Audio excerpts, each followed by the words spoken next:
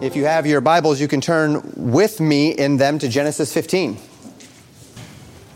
Last time we were together, we focused our time on the hope that we have in the midst of unknowns through Genesis 15 verse 1, where God told Abram, "I am thy shield and thy exceeding great reward." We recognized in that it was not explicitly in that moment that God was telling Abraham that he would shield him and reward him, although we know that that is true, but rather that God was his shield. God was his reward. And we connected that to what we found in Hebrews chapter 11 as Paul speaks of Abram among the others who showed faith, and that they were living not for that day. They did not receive the promise in their day. These all died having not received the promise, but having seen it afar off. Not just speaking of the idea that Abram would not have a great nation in his day, but it would be several generations before that would be realized, but that they were looking for a different set of promises,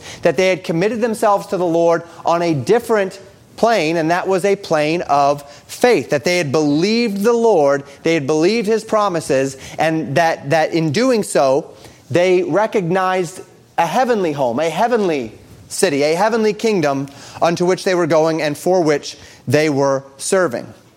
This is the kind of faith that sustains us in those days of fear, in those days of vulnerability, so that we can echo what we find in Paul's day. "For I have learned in whatsoever state I am," Philippians chapter 4. "Therewith to be content. I can do all things," verse 13 says, "through Christ, which strengtheneth me." Now, we considered that one verse last week, God's message to Abram in that day. God's intent of encouraging Abram in that day. But what we did not do is necessarily see how Abram responded. And so today we're going to continue looking at verses 2 through 6 and step into this, really one of the most consequential passages in all of the Old Testament, showing us the consistency throughout Scriptures of God's purpose of man's righteousness by grace through faith alone. From the first man to the last man, man's righteousness, any righteousness that we have, has only ever been by faith. So we read this in Genesis chapter 15. We'll read all 6 verses of our text today. The Bible says, "After these things, the word of the Lord came unto Abram in a vision, saying, Fear not, Abram, I am thy shield, and thy exceeding great reward. And Abram said, Lord God, what wilt thou give me, seeing I go childless? And the steward of my house is this Eleazar of Damascus. And Abram said, Behold, to me thou hast given no seed, and lo, one born in mine house is mine heir. And behold, the word of the Lord came unto him, saying, This shall not be thine heir, but he that shall come forth out of thine own bowels shall be thine heir. And he brought him forth abroad, and said, Look now toward heaven, and tell the stars, if thou be able to number them.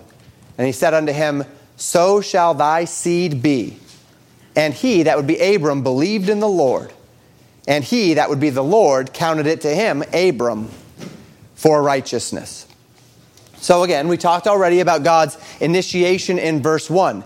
Abram was in this state of vulnerability, this state of unknown. He had done what he thought as the Lord had asked him to, and perhaps he was wondering, did I do enough? Did I do it right? Why have I not received of the promises that the Lord said? And it's not that he had not received of them. He was well and in the land, but he extrapolated, right? He said, well, if I'm to become a great nation, then I need to have a child, because I can't become a great nation if I don't have any posterity, if I don't have anyone that comes after me. And we talked last week about the idea that sometimes we can erect in our minds what we expect God to do, how we expect God to bring about the circumstances that are in our lives, that we might have an understanding of what we believe the Lord wants to do through us or wants to do in us. And then we put into our minds the way that we are convinced that God is going to bring it about. And when it doesn't happen that way, that can be a very vulnerable place for us. And so we walked through all of that last week.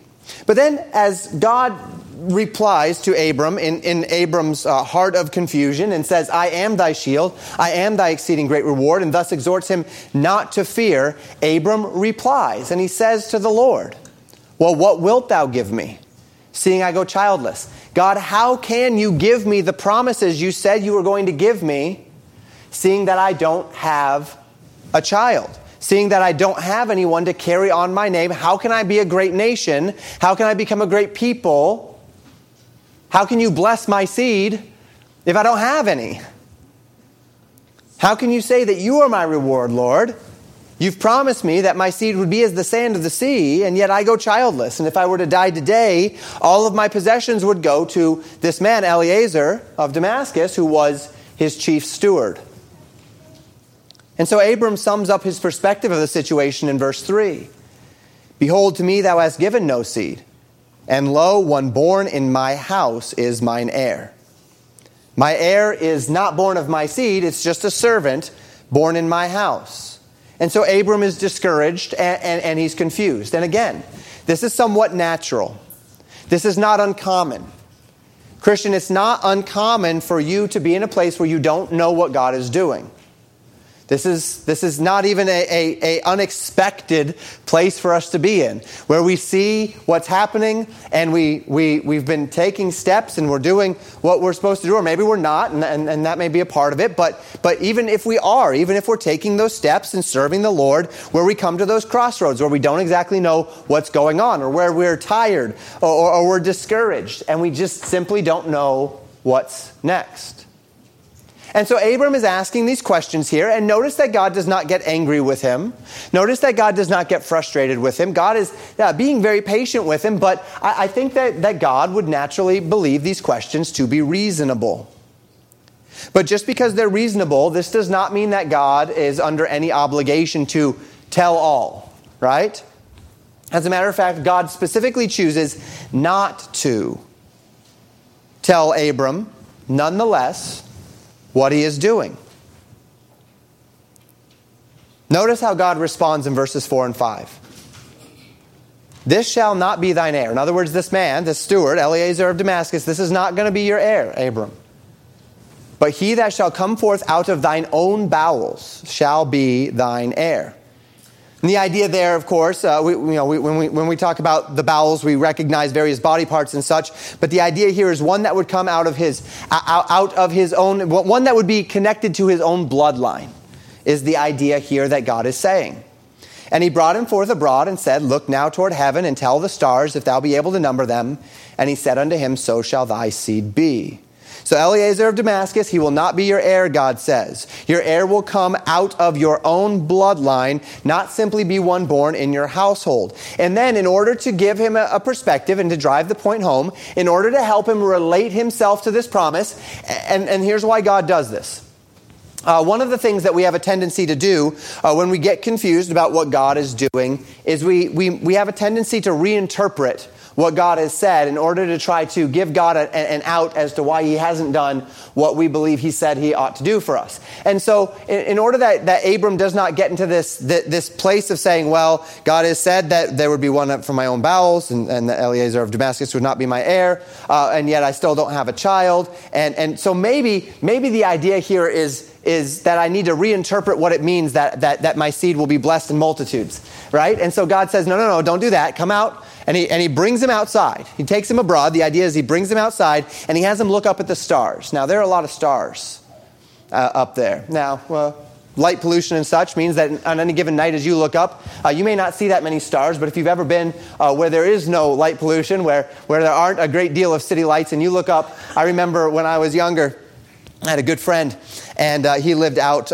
significantly farther south than where I lived in Colorado, and pretty far away from everything. And we would go out at night, and we'd get up on his roof, and we'd just lay up on the roof, and we'd look out at the stars, and you could actually see the band of the Milky Way, and it was just fascinating and magnificent to see how many stars are up there. And he tells Abram, if you can number the stars, so shall thy seed be. Now, remember some weeks ago, when we were talking about how we choose to interpret the Bible, we talked about that idea of interpreting the Bible naturally. And the idea of interpreting the Bible naturally is a little bit of a an adjustment to what has characteristically been the orthodox position of interpretation, where we'd say literally, contextually, grammatically, historically.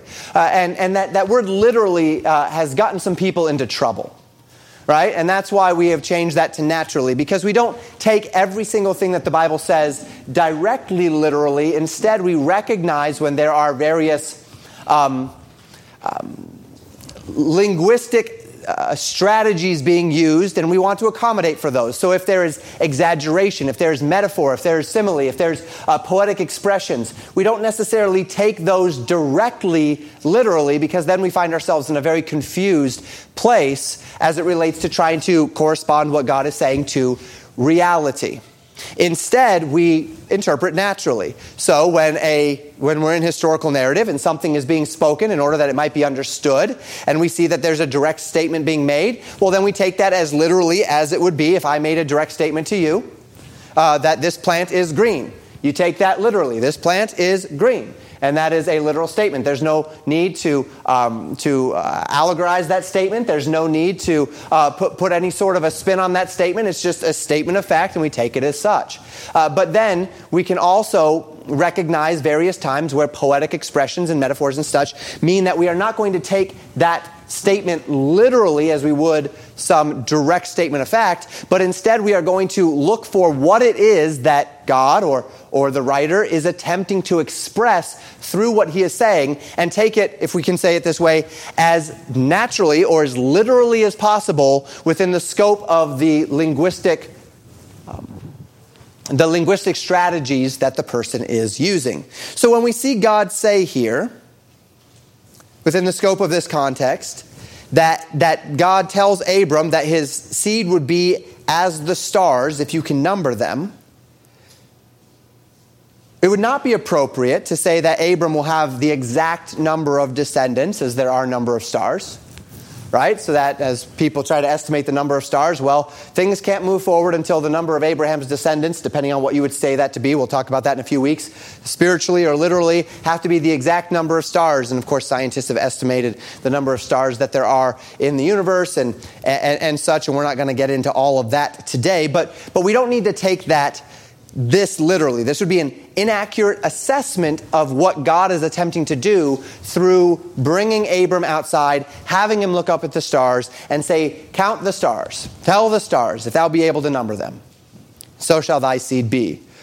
Rather, what God is saying here is that just as you can't number the stars, so too your descendants will be innumerable. In other words, there's going to be a lot of them.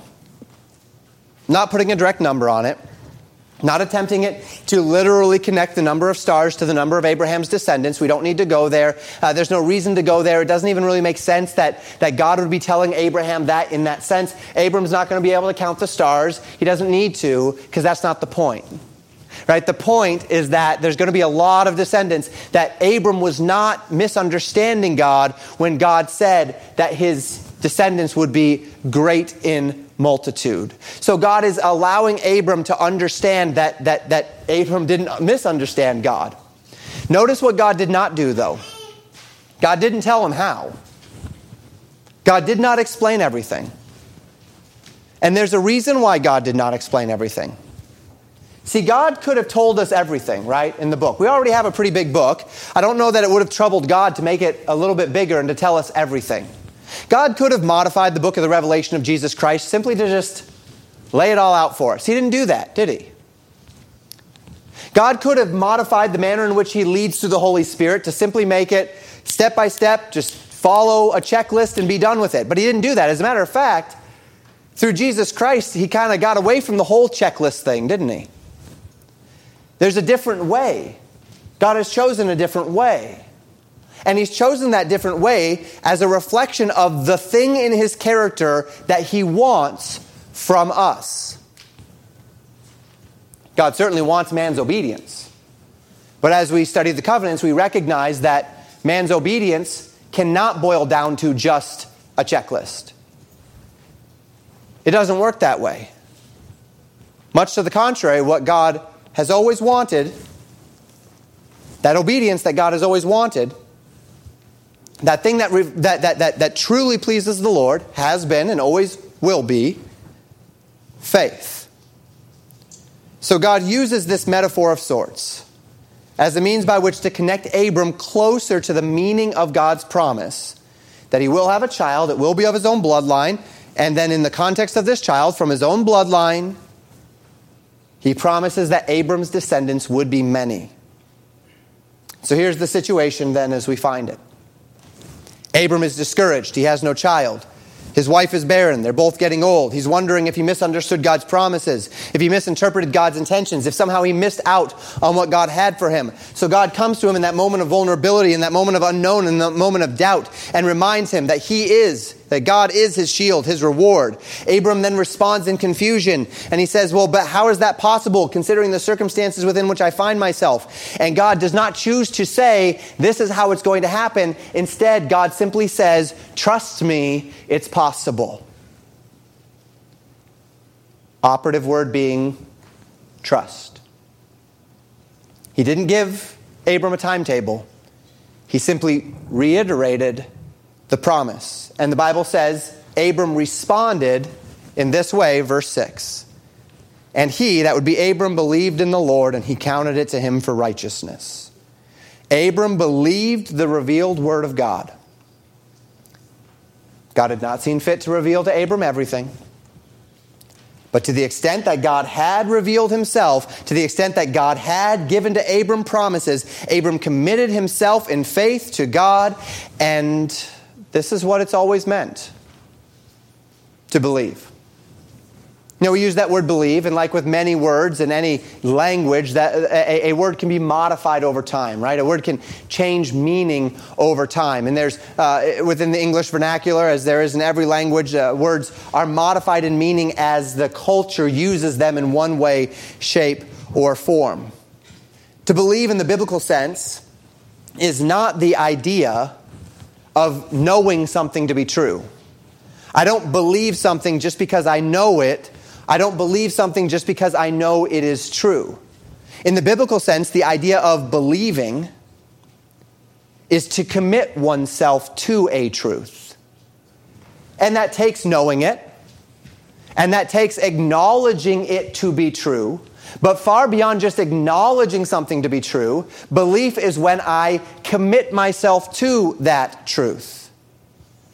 To the extent that you found your thoughts and your actions upon that truth, this is faith. When what you know becomes what you believe and so affects what you do. We will often use the analogy of something like a chair. And I can tell everybody in here that I believe that this chair will hold me up when I sit in it. And I can say, I know it to be true. I can look at it, and I can see that it has 4 legs, and I can see that it looks generally sound, and it's made out of materials that are that have a measure of integrity. And I can say, this chair will hold me up when and if I sit in it. And that's all well and good. But if then, when it's time to sit down, I don't sit in the chair, well, I can still say I know that to be true, but that's not actually reflective of me believing it. Because if I believed it, then I'd sit down in it. If I took a bunch of pillows and I put it underneath the chair, and then I sat down in it, okay, well, I did commit myself to it, but only after I took the steps necessary to guard myself against it collapsing under my weight. Which means when I sat down, I didn't actually believe when I sat down that it was going to do what I said I believed it was going to do. Belief is when I actually exercise faith in the thing that I said I believed. Belief is when what I know, faith, is when what I know becomes what I believe and so affects what I do. Now we'll talk more about that next time when we're in our message together. Specifically, we'll talk more about the affects what I do part next time we're together, next Sunday morning. And I say that because this statement, Abram believed in the Lord, and he counted it to him for righteousness, is one of the most consequential statements in our whole Bible. This statement forms the foundation for our understanding that from the day of man's fall to sin, righteousness has always been by grace through faith. Never has God established a system whereby righteousness in man would be established through his own efforts or his own capabilities. Never did God accept a man's as righteous on a man's own merit. Abram was counted righteous when he believed the revealed word of the Lord. And this is the idea behind the word justification. The idea of justification is when I am reckoned righteous on account of, in our case, the finished work of Jesus Christ on the cross. Abram received with full faith the word of God as it had been revealed unto him. And when he received in full faith the word of God, this was sufficient for God to then declare Abram righteous. And it's that phrase, counted it to him for righteousness, that I would like to devote our time to, not just with the remainder of today, but over the next several weeks as well. We find this verse, Genesis chapter 15, verse 6, invoked in three major passages of Scripture in our New Testament. The first is in Romans chapter 4. The second is in Galatians chapter 3. And the third is in James chapter 2. Now, there's a natural overlap between the way Paul and James invoke Genesis 15, but there are also some very real distinctions between the intent of each of those particular passages as it relates to how it is that they are using and the manner in which they are reflecting Genesis chapter 15, verse 6. So this week I'd like us to talk about Romans chapter 4 and see how it is that Paul uses Romans chapter 4 to teach or uses Genesis chapter 15, verse 6 in Romans 4 to teach a lesson about righteousness by faith alone. And then next week we're going to talk about James 2. And we're going to see James talk about this idea that faith without works is dead. And he invokes Abram once again, Genesis 15 and Genesis 22, to orient ourselves to that. And we're going to talk about that as well and see that, as I said, when we talk about the definition of faith being when what I know becomes what I believe and so affects what I do, we're going to talk about the relationship between believing and doing. And then finally, we're going to talk about Galatians chapter 3, and we're going to see the nature of our relationship between faith and doing from the idea of guarding ourselves against trusting what we do to establish who we are before the Lord, putting the cart before the horse. It is not uncommon for us as Christians to allow what we do to be the definition of faith rather than to allow our faith to define what we do. And we want to guard ourselves against that. So we're going to talk about that in Galatians chapter 3. And then after that, we'll ask this question, who is Abraham's seed? And then we can move on from this passage. So we've got some work to do. And as I said, today we're going to talk about Romans chapter 4. Another one of our important notes in our foundational sermons on interpretation as we led into Genesis chapter 15 was that as we interpret the Bible, we had talked about interpreting naturally or literally. We also talked about interpreting contextually. When someone writes me a letter, I don't begin reading in paragraph 4. I begin reading in paragraph 1. Once I understand the context, I might re-reference the things that are in paragraph 4 individually, but only with deference to and in light of what we have already understood through paragraphs 1 through 3. And while that may not be as important as we get into James chapter 2 and Galatians chapter 3, that we rehash the context, I believe it's very important in Romans that we start in the context and we work our way through the context to get to what Paul is saying about Abraham in Romans 4. So let's briefly summarize Romans chapters 1 through 3, and then we'll talk Romans 4. Paul begins Romans, if I may say it this way, laser focused on the gospel. This is in fact the theme of the first 5 chapters of Romans explicitly. Paul tells them that the gospel is the power of God unto salvation. He says in Romans 1:16, I am not ashamed of the gospel of God, for it is the power of God unto salvation to everyone that believeth, to the Jew first and also to the Greek.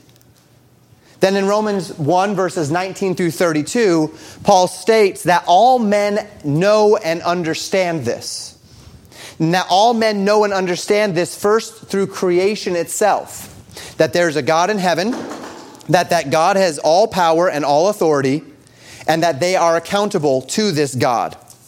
But, Paul says, humanity has chosen to reject this knowledge, that though the invisible things of God from the creation of the world are clearly seen, being understood by the things that are made, even God's eternal power and Godhead, so that they are without excuse. That's Romans chapter 1, verse 20.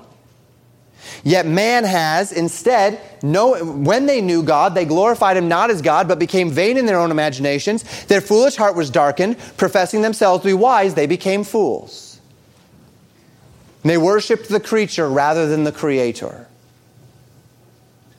And as mankind has chosen to reject this knowledge and instead elevate themselves to the position of God in their own minds, they deny God's authority. They invert truth. They invert justice. They worship the Creator, the creature rather than the Creator. And in doing so, they receive the consequences of rebellion, with verses 29 through 32 listing those consequences.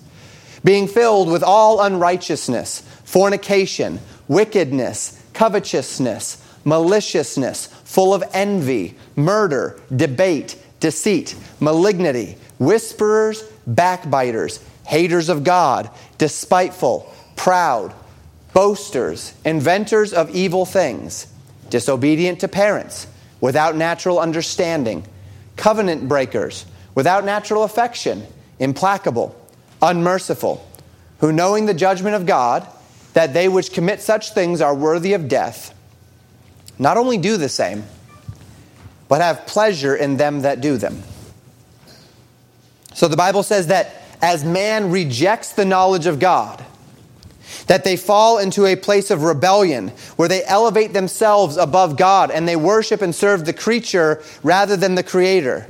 God gives them over to wickedness. And as He gives them over to wickedness, they in themselves and a culture which does the same will begin to exhibit these characteristics of wickedness, whereby they fall so far outside of truth because they are so vehement at rejecting the light that is found in the created world, not just through the fingerprints of God on the design of this world physically, but the fingerprints of God on the design of this world spiritually. And so every moral truth reflected in the Word of God becomes an offense to them. So that even going so far as to see the moral truths that are baked into creation as an offense to them. That God has made them man and woman, male and female. It's offensive to one who is insistent upon rejecting the authority of God. That a man should leave his father and mother and cleave unto his wife, and they two shall be one flesh. This is offensive to those who are seeking to reject the authority of God, because even these elements reflect truth into society. It's just by nature of their being there. And so Paul says that they, knowing that they, having done these things, are worthy of death, not only do them, because they know God's eternal power and Godhead. Not only do they do these things, but they have pleasure in them that do them. In other words, they celebrate their sin. They celebrate their rebellion. They lift it up as a good thing, as Isaiah would write in his day, that they have called good evil and evil good. And this is what happens when man rejects God. Now, as Paul continues, though, there are two types of people that he's writing to. Well, he's writing to one type of people. But as Paul anticipates what he's writing here and how it would be received among the Roman church, he anticipates two different types of people reading this description. The first would be the believers of the gospel. Those that have accepted Jesus Christ by grace through faith. They've been saved. They have the Spirit of God, and we'll talk about that more in a moment. They understand their own sin, and they have fled to Christ for grace in the midst of the realities of their own sinfulness. That when the creation and conscience testified to them of the reality of God, when they heard God's word and Jesus Christ's salvation, they fled to God for salvation because they knew that they were as an unclean thing and all of their righteousnesses were as filthy rags. But Paul actually does anticipate a second group here. And that group would be the group of the religious. The man who has accepted a moral framework into his life and is convinced that because he is living according to the moral framework that's reflected in the Bible, that means that he in and of himself has achieved the righteousness that God desires through his own efforts. Through this moral framework, he is convinced, he is very happy to judge the rebellion of the rest of the world, rejoicing that he is not like them, living in such a state of wickedness and depravity, believing at the same time that his own moral and religious framework has established him as a righteous man. And that's who Paul then addresses next. Naturally, within this context, we would believe that to be in that day, specifically the Jewish man, right? The man who has elevated the law and who is living according to the law, and that law has worked in him self-righteousness. He has the law, and he has gone about to establish his own righteousness through the law. He believes he's a good person because he follows biblical morality. So Paul says in Romans 2, verses 1 and 2, "Therefore thou art inexcusable, O man, whosoever thou art that judgest. For wherein thou judgest another, thou condemnest thyself. For thou that judgest doeth the same thing. But we are sure that the judgment of God is according to truth against them which commit such things." Paul, first tells that the gospel is necessary for the rebel. That's chapter 1. For the man who has denied God, who has shaken his fist at God, who, knowing the judgment of God, that people that do such things are worthy of death, not only does those things, but rejoices, takes pleasure in them that do them, living in the dramatic negative consequences of his sin. But then Paul says, you know what? The gospel is not just for that man. The gospel is also for the moral man. The man that has gone about to establish his own righteousness through acts of well-doing. The man who then elevates himself above others and says, God must certainly accept me, because at least I'm not like those people. God must certainly accept me because whereas they do these wicked things, I do these good things. Remember, most who had been saved in the places that Paul went, at least initially, were Jewish people. The appeal to Jesus as the fulfillment of the Old Testament scriptures was powerful in the hearts of Jewish men and women who had had those scriptures for generations. And it is apparent as Paul speaks to the readers of Romans that he is speaking to people whom he assumes have a working knowledge of the Old Testament and are personally invested in the Old Testament. So that as Paul references the moral man, we would imagine that he is speaking to the Jew of his day. And Paul reminds this man in verse 11 of chapter 2, there is no respecter of persons with God. And that just because you're a moral man, being a moral man does not make you a righteous man. That just because you have rejected the direction that the wicked in this world have gone, to absolutely and utterly reject all the light that shines through creation and conscience, all of the tenets of the Word of God, that just because you have lived under some of those structures does not make you a righteous man. And the reason why is because God does not just judge actions. God also judges the secrets of the heart. And this leads to a discussion, to Paul's concluding thoughts on this, which we find in Romans chapter 3, verses 10 through 18. Paul says, "As it is written, there is none righteous, no, not one. There is none that understandeth. There is none that seeketh after God. They are all gone out of the way. They are altogether become unprofitable. There is none that doeth good, no, not one. Their throat is an open sepulchre. With their tongues they have used deceit. The poison of asps is under their lips, whose mouth is full of cursing and bitterness. Their feet are swift to shed blood. Destruction and misery are in their ways, and the way of peace have they not known. There is no fear of God before their eyes." Notice here that Paul's concluding thought is not an original thought. These are quotes. It's not a singular quote, but rather quoting concepts found all throughout, particularly the Psalms. We read in these verses concepts from Psalm 5, verse 9, Psalm 10, verse 7, Psalm 14, verses 2 and 3, Psalm 36, verse 1, Psalm 53, verses 2 and 3, Psalm 140, verse 3.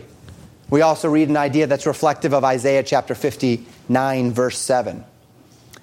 All of these Old Testament scriptures, however, telling the nation of Israel among the nations of the world the same thing, that no man, no matter how rebellious against God morally or how aligned with God's design morally, no man is in and of himself righteous. No man measures up to God's standard. You don't measure up, I don't measure up. No one measures up. All men are sinners. All men have come short of the glory of God. And indeed, that's what the Bible says in Romans 3:23, right? For all have sinned and come short of the glory of God. And because of this, every man is guilty. No matter how moral, no matter how much he tries, no matter how disciplined he is, every man is a sinner and every man has fallen short. And so here it is that Paul reinserts the gospel. I already quoted verse 23, but in verses 20 to 26, Paul then reinforces and inserts the gospel into this discussion. He says, therefore, by the deeds of the law, verse 20 of Romans 3, there shall no flesh be justified in his, that's God's sight. For by the law is the knowledge of sin. But now the righteousness of God without the law is manifested, being witnessed by the law and the prophets, even the righteousness of God, which is by faith of Jesus Christ, unto all and upon all them that believe. For there is no difference, for all have sinned and come short of the glory of God. That whether you're a Romans chapter 1 guy and you're living in that place of wickedness and licentiousness and rebellion, or whether you're that Romans chapter 2 guy who is comparing yourself to others and saying, well, at least I must be righteous because at least I'm not like the world around me. And so I can judge them and I can judge myself against them, because that's the essence of judgment, right? The essence of judgment is when I'm comparing myself to others in order to elevate myself. Paul says it doesn't matter, because by the deeds of the law there is no flesh justified in his sight, for all have sinned and come short of the glory of God. Verse 24, being justified freely by his grace through the redemption that is in Christ Jesus, whom God hath set forth to be a propitiation through faith in his blood, to declare his righteousness for the remission of sins that are past, through the forbearance of God. To declare, I say at this time, his righteousness, that he might be just and the justifier of him which believeth in Jesus. I love this aspect of the gospel of Jesus Christ. For all have sinned and come short of the glory of God. This is the great spiritual leveler as it relates to our relationship with God. That there is no one higher or lower when it comes to the state that you find yourself in before God. That just because I grew up in a Christian family and was relatively protected from various aspects of the dangers of the world that are around me, that does not put me any nearer to righteousness than the person who grew up in absolute rebellion and squalor. Because I'm a sinner and he's a sinner. I love that every week when I sit before those people in the jail, I can sit across from that man in the jail and I can say, I'm a sinner and you're a sinner. And before God, we are both on this level playing field at the beginning, which is, for all have sinned and come short of the glory of God. And what does this do? What does this reality do? Well, this frees God up then to have mercy on us all. Without statement to advantage, without statement to privilege, without statement to class, without statement to economic standing. God is free to have mercy on all because we are all unrighteous. Paul contrasts thus the deeds of the law and faith. The solution to the problem both of Romans 1 and Romans 2. The solution to the problem of the rebellious and the wicked is not the deeds of the law. The solution to chapter 1 is not chapter 2. In other words, the deeds of the law are not the solution to the rebellion of man. Moral reformation will never do the job of making a man righteous. Spiritual reformation is what will do the job of making a man righteous. It is not the righteous deeds of men, but the righteous deed of God. Witnessed by the law and the prophets, brought through faith in Jesus Christ. So that the man who is justified freely by God's grace, secured by Jesus' payment through his death on the cross. What Romans chapter 3 verse 25 called Jesus being a propitiation. That word meaning a satisfaction for our sins. But not through our moral efforts. Rather, through Jesus Christ's blood alone. And through this, God is able to do two things that we would imagine are utterly in contradiction one to another. Remember, we talked about Abram. And Abram could not understand how it is possible that he could not have a child and his wife be barren, and then both old and Sarah being beyond the years of having a child, while simultaneously be able to become a great nation. And those didn't make sense to him, but if you've read through Genesis, you know that God makes it work. Well, imagine being in the Old Testament and trying to figure out how it could be. Imagine reading Romans 1 and 2 without knowing the rest of the story and trying to figure out how it could be that God could both be a God of justice, be a God who punishes sin when all have sinned and come short of the glory of God, and still justify any man. Those are contradictory. How can my sin be paid for without me spending an eternity in separation from Him, if that's the consequence for my sin? Enter Jesus. He takes the consequence for my sin in His own body, and thus God is free to be both just, because His justice was poured out on Jesus, and to justify the ungodly by grace through faith.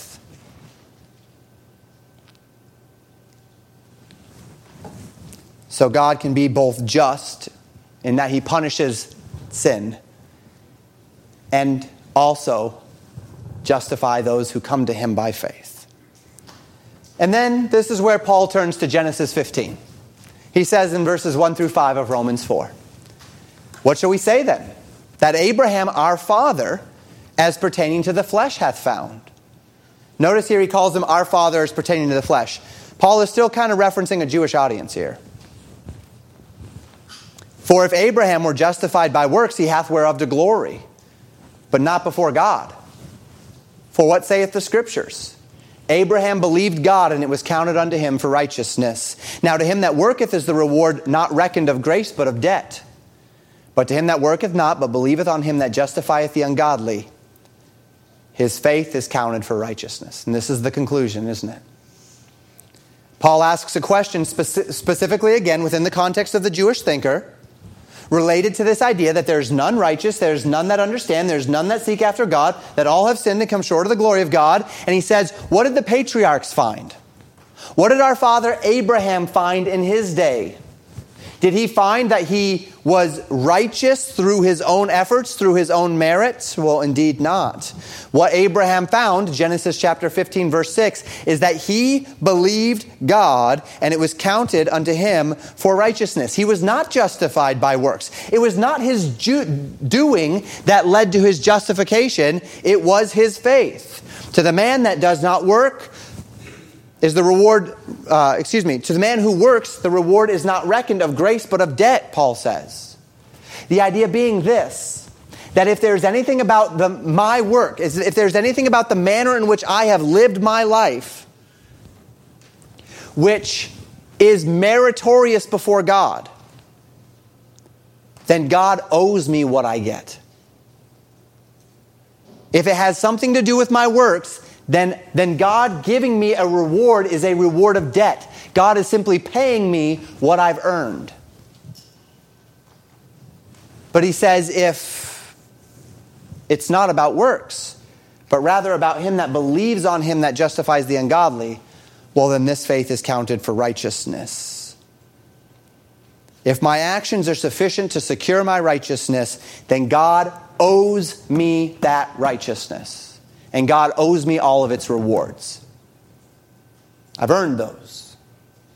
But if my actions are not sufficient in any way, if even my righteousnesses, Isaiah 64:6, are as filthy rags, then regardless of how good or bad I may be, if I flee to God for His grace and He declares me righteous, then I am righteous. And then it's not reckoned of debt. It's not because God owed me anything, but it's because of what He did. And we know that this is the system. We know that this is the gospel. We speak of this regularly. My rewards are not the rewards of my works. Even the rewards on the day of rewards are rewards of faith. We talked about that in Hebrews. I can reference you to that sermon if you're curious about that. And this is the gospel. Jesus died on the cross to pay for the sins of mankind. And that if I believe that, I will be saved. But what Paul shows us here is that this system is not new with Jesus' life and death. Yes, Jesus' life and death secured it's the power, right? It secured the reality of this promise. But the essence of this idea, the operating principle of righteousness by faith in the revealed Word of God has been there from the beginning. And while we might see it, at least in part, in the actions of Adam and Eve and of Enoch and of Noah, it is not until this man Abraham that the reality of justification by faith becomes firmly cemented in God's revelation to mankind. Yes, Noah found grace in the eyes of the Lord. And that grace was dependent upon his faith that God would bring that flood. And his faith compelled him to build an ark to the saving of his household. And so became the reward of his faith in salvation. But it is with Abraham that we find the statement made directly. There's no statement that says Noah believed the Lord and it was counted unto him for righteousness. It is in Abraham's day that we see this. This faith that Abraham had, was his righteousness. He did not earn it. God owed Abraham nothing. God declared Abraham righteous as a response to the faith that Abraham put in God's revealed word unto him. And in God's grace, Abram also owed God nothing. Now, as Paul continues the argument, he then proves that justification never required the law.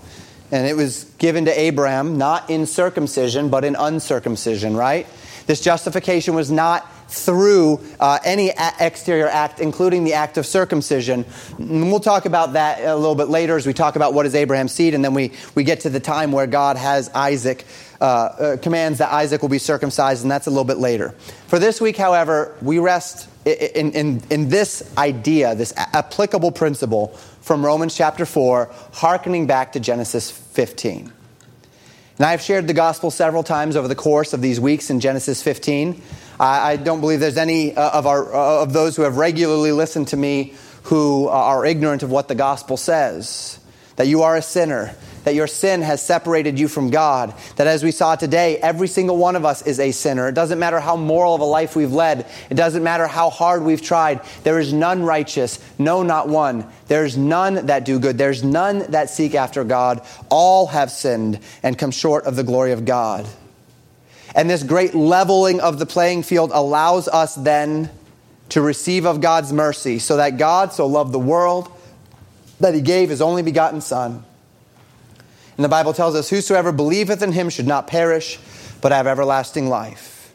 And if you will, like Abraham did in his day, believe in the revealed Word of God to you, then God will count that faith that is in your life to you as righteousness, so that you will be declared righteous. For the Bible says that whosoever shall call upon the name of the Lord shall be saved. But I want us as well this morning, and if you've never done that today, make today the day. Make today the day where you submit yourself to the gospel of Jesus Christ, where you call upon the Lord to be saved from your sins, and you place your full faith and trust in Jesus to be your righteousness, because you can't be it for yourself. But I'd like us to think about this also on another layer. When Romans 4 verses 4 and 5 says, "Now to him that worketh is the reward not reckoned of grace, but of debt. But to him that worketh not, but believeth on him that justifieth the ungodly, his faith is counted for righteousness." This verse speaks certainly to the reality of accepting Jesus Christ as your Savior, that the man who attempts to work his way into salvation, to that right relationship with God, will find himself falling desperately short. But in this, I remind you that this is not just the template for the unbeliever to come to Christ. This is also the template for what it means to live in Christ. Maybe you've come to Christ by grace through faith. And now that you believe, you live under the constant pressure to feel like you need to measure up to God's moral standard. After all, you're a follower of Christ. You're a Christian. You have a testimony. And you're trying so hard. And you're frustrated. And you've tried to discipline yourself and you've fallen short. And then there's something that kind of happens in a Christian's life when they find themselves in that spot. They kind of divide their life in two. Because you feel like you should be this, but you're this. You say, well, this is what I want to be, but this is what I am. So what if I just start pretending to be what I want to be? So that everyone thinks I'm that. And you clean yourself up to come to church, and you clean yourself up to interact with people that are around you, so that people don't know that you're struggling, so that people don't know that your life is in a difficult spot, or your marriage is in a difficult spot, or whatever it might be. And then you just grit your teeth and you accomplish this task of being righteous. But here's what happens when you do that.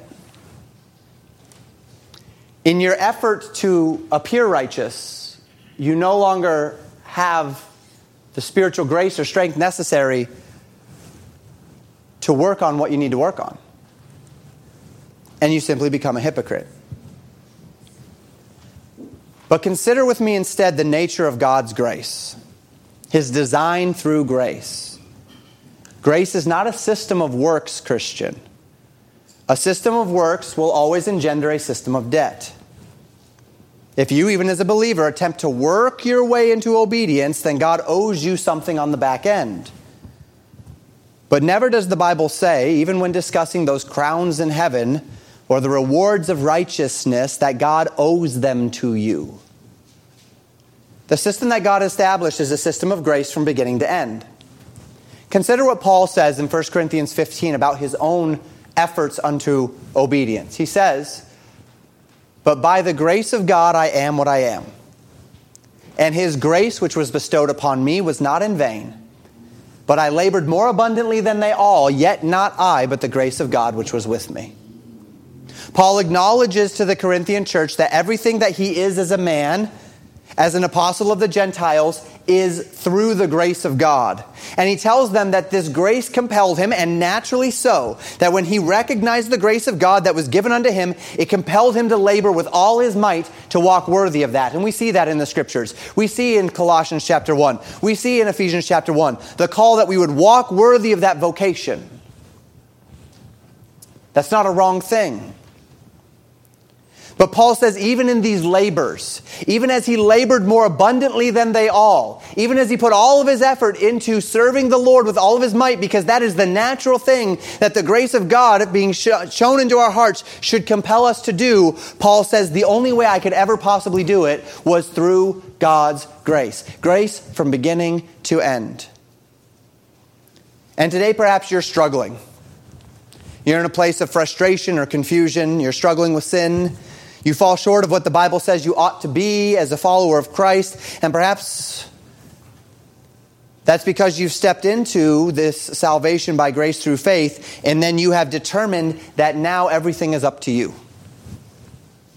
That now that you say you're a follower of Jesus Christ, it's simply up to you to grit your teeth, discipline yourself, and make yourself look like what you're supposed to look like by whatever standard that is. You come into Legacy Baptist Church, and we have an elevated dress, and pastors in a suit, and we sing hymns and higher worship music, and you say, aha, this is what a Christian looks like. I've got to become this.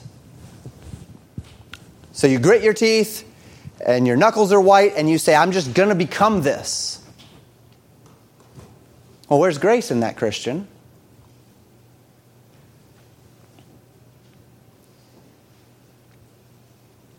This is never the system that God has put in place.